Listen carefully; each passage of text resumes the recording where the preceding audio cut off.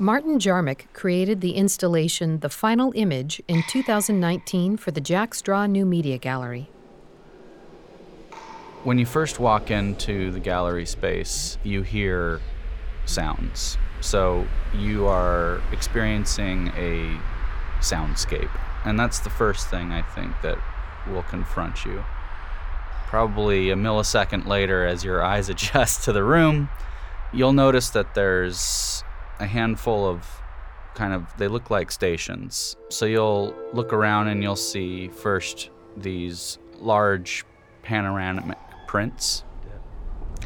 And then there's also a pedestal with some headphones and another array of images that's there, and a video monitor. And in the center of the room, there is a headset. If somebody happens to be wearing the headset, experiencing the VR component of the work, there's a bench to the side also with a monitor that is showing what the person in the VR experience is seeing. So if you come in and you want to have a go at the VR and you want to wait, you can also sit and watch the experience happen from somebody else's perspective. When you first walk in there, you will experience these sort of separate elements, and as you go through the elements, you'll start to find connections, and they will become more sort of integrated as components of one experience as well. The work is presented in a way you can enter into it by experiencing any one of those components first. The ideal situation is that somebody would make their way around in any direction towards the listening station and start there, because in a lot of ways that's where the soul of the piece exists, is in these audio stories. As we're listening to the audio stories on headphones, or we're viewing the images that are at that station, we start to form a relationship between these voice prose and the image content. And we start to get a sense of the level of abstraction. We start to get a sense of the language that I'm working in.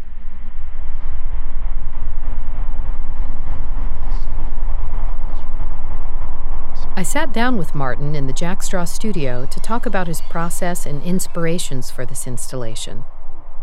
He explores concepts of memory, agency, and grief through virtual reality, video and audio storytelling, and photography.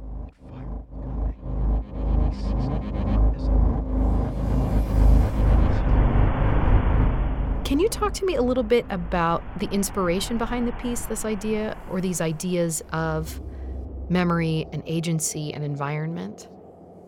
Those ideas of memory and agency, environment, specifically in this piece, they're coming from a lot of different places, I think.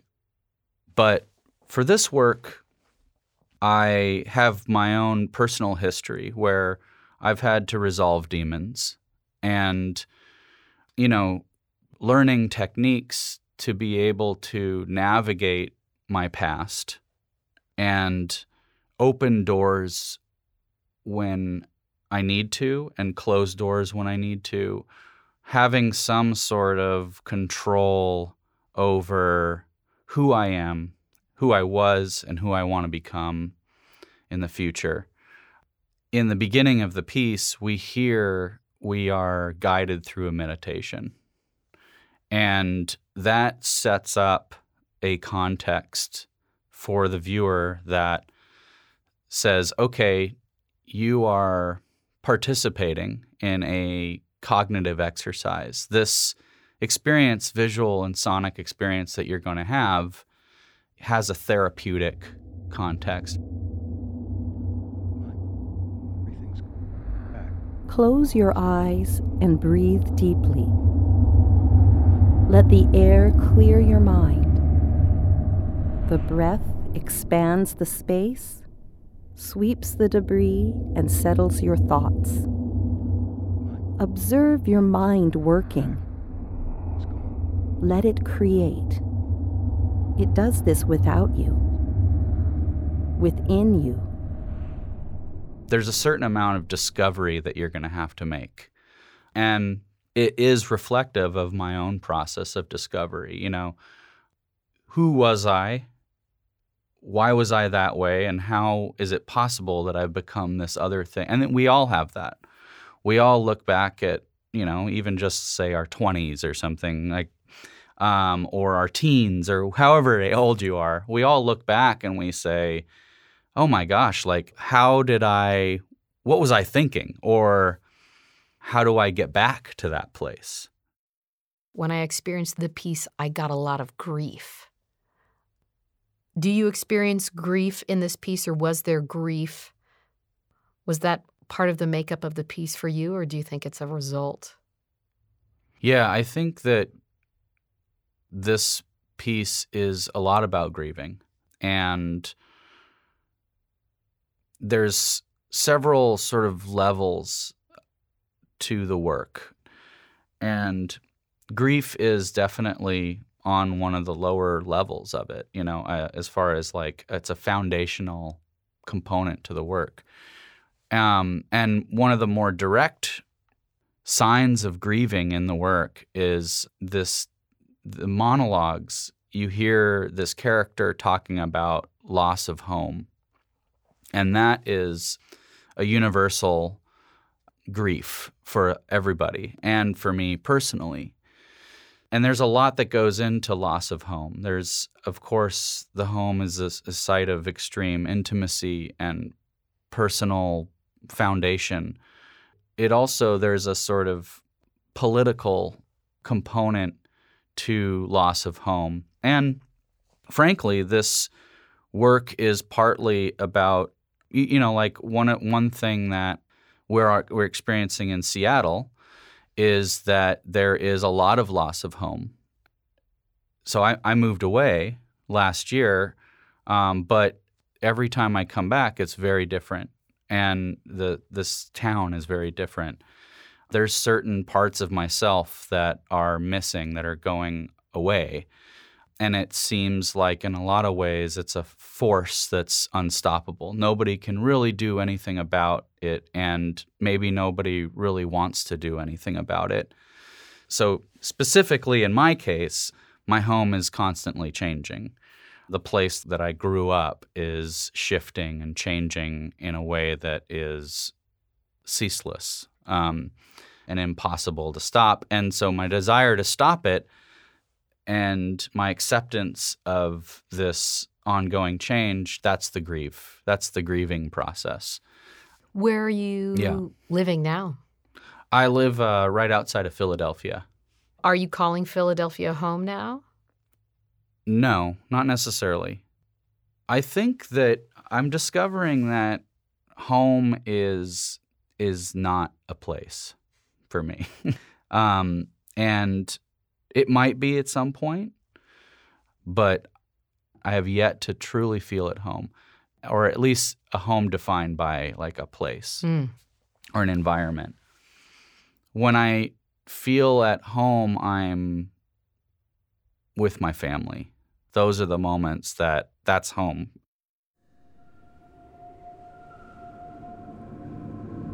Rubble, ruin, wood and dust and metal, concrete, cracked slabs and boards leaning, shredded, gravel, weeds, puddles, mounds lay wrapped and lumped, piles. My home devoured, a nightmare where everything turns its back, flips inside out, familiar just enough to let me in. I noticed that in the piece there are at least 3 different voices that are happening. In the VR work, you hear 2 voices. One is the voice of this therapist kind of character that's guiding the meditation in the beginning, and you hear her again at the end for a brief moment.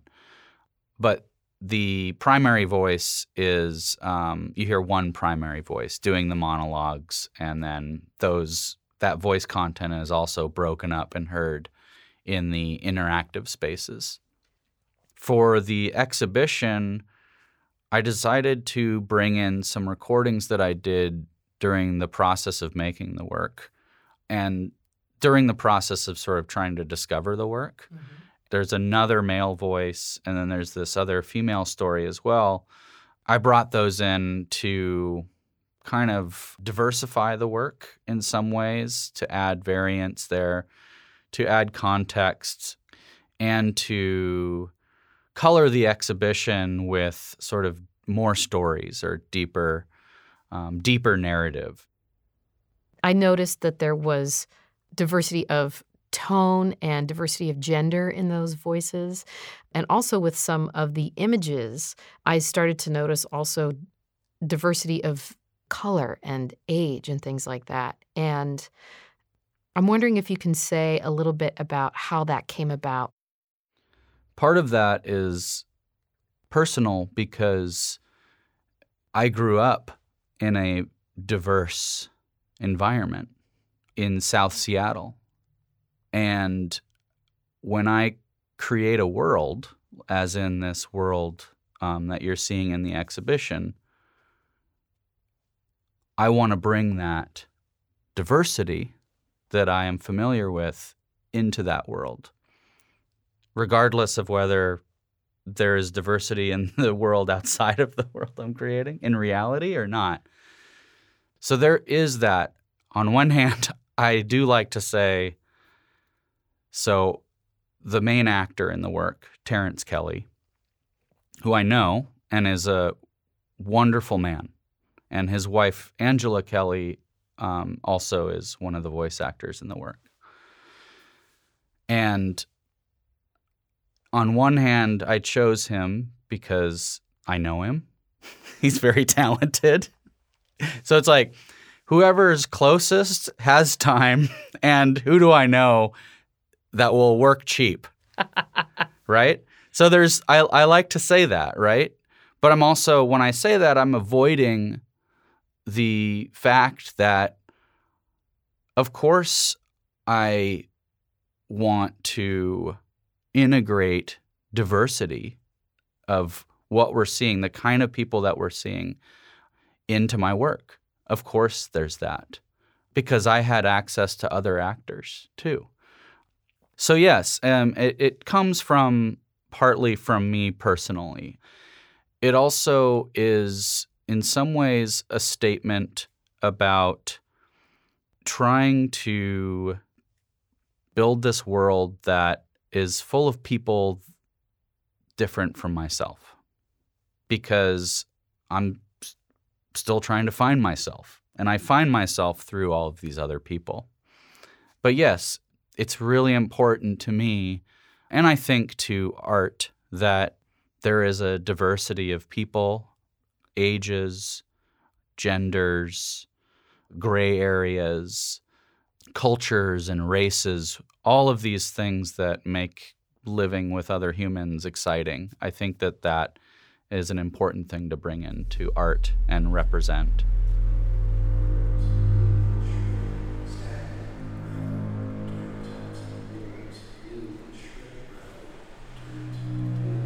Because this piece involves a lot of other artists, other collaborators, from your voiceover artists to your engineers to the photographers.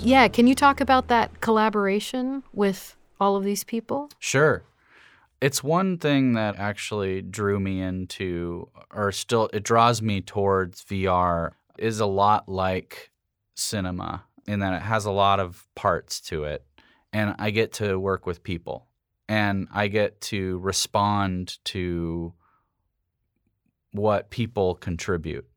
So when I started this piece, The Final Image, one of the first things that got me excited about working on it was when I started to do these vocal recordings here at Jack Straw with Terrence. And I started to listen to those voice recordings. he was reading my text, bringing things to life. I started to listen to those, and I started to chop them up a little bit and compose them a little bit. And that's where I started to get ideas.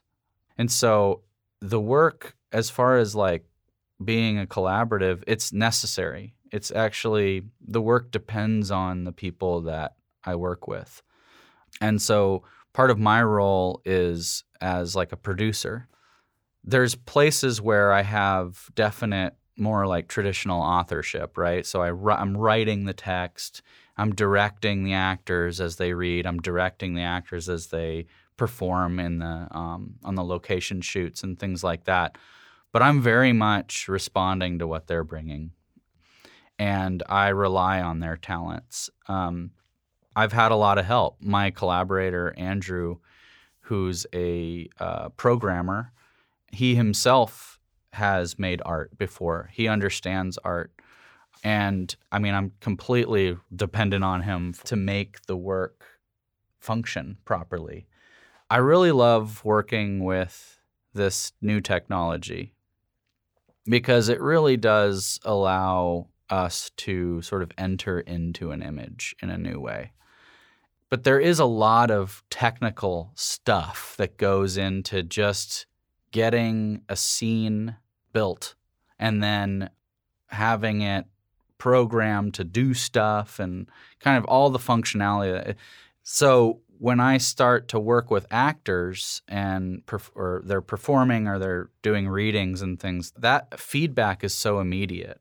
I'm able to respond to them right away. I can hear it. It's visceral. There's textures there that are very human. There's variations that are, improvised, and there's just so much going on there that's exciting to me, unpredictable.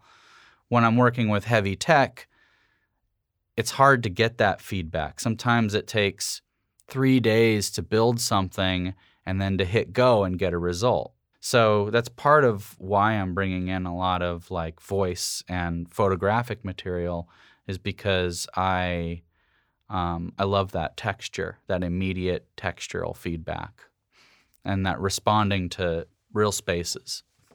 When I started to work with VR, it was in 2015. A lot of the technology is created for gaming, and the work, the final image, the VR work actually lives online on Steam, which is a game distribution platform. And it doesn't fit there. And I've had complaints from people on Steam that have said, this is not a game, or what is this thing that we're doing when I put this content on Steam? Technically, it's a piece of software that works with Steam. So technically it fits there. You can put it up there. They approved it. I can create a sort of publicity model around it on Steam, and it's actually a really wonderful platform for the final image to live because people can access it pretty directly through their VR headset on Steam. But then in a lot of ways, there's a tension because it is not like what people are experiencing.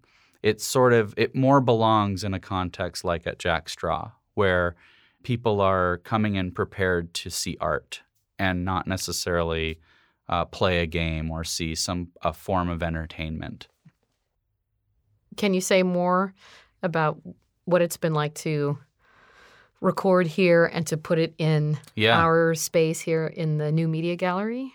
And it's great. Jack Straw provides a room. They say, okay, you get to have this room, and it's got some outlets in it so you can plug stuff in.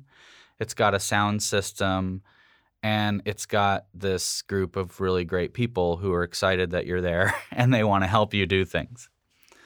So it's really quite a positive experience as far as, being an artist, trying to show work, trying to have some sort of solo exhibition where you can just focus on one person's work for an extended period of time. This New Media Gallery provides an opportunity to really discover where we're going next.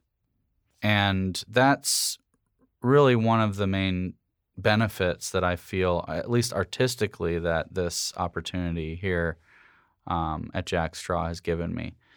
Also, when I've recorded, like, for instance, voiceover recording, the studio here is incredible as far as you can come in and you can get really great recordings. Before, I was doing my own recordings, and they sounded good, and I know enough about that process in order to get good recordings and to get usable content. But as I'm listening to them do their recordings, when I'm worrying about so many other things, like just technical things, that it's hard sometimes to listen to give direction, performance direction. So when I record it in the studio, I really can just stand back in some ways and make sure that I can respond purely just to the performance and concentrate and focus and listen to the performance. That's huge.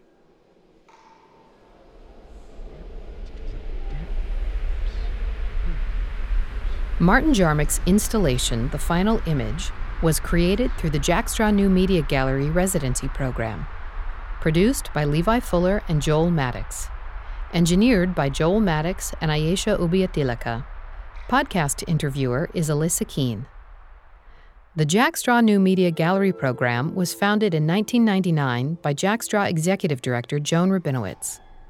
The program is made possible with support from the Seattle Office of Arts and Culture, For Culture King County Lodging Tax Fund, Washington State Arts Commission, National Endowment for the Arts, Arts Fund, and individual contributors. Additional support for this exhibit provided by DX Arts. You can subscribe to this and other Jack Straw podcasts through your favorite podcast app. To hear more episodes and learn about our other programs, visit us at jackstraw.org. Thank you for listening.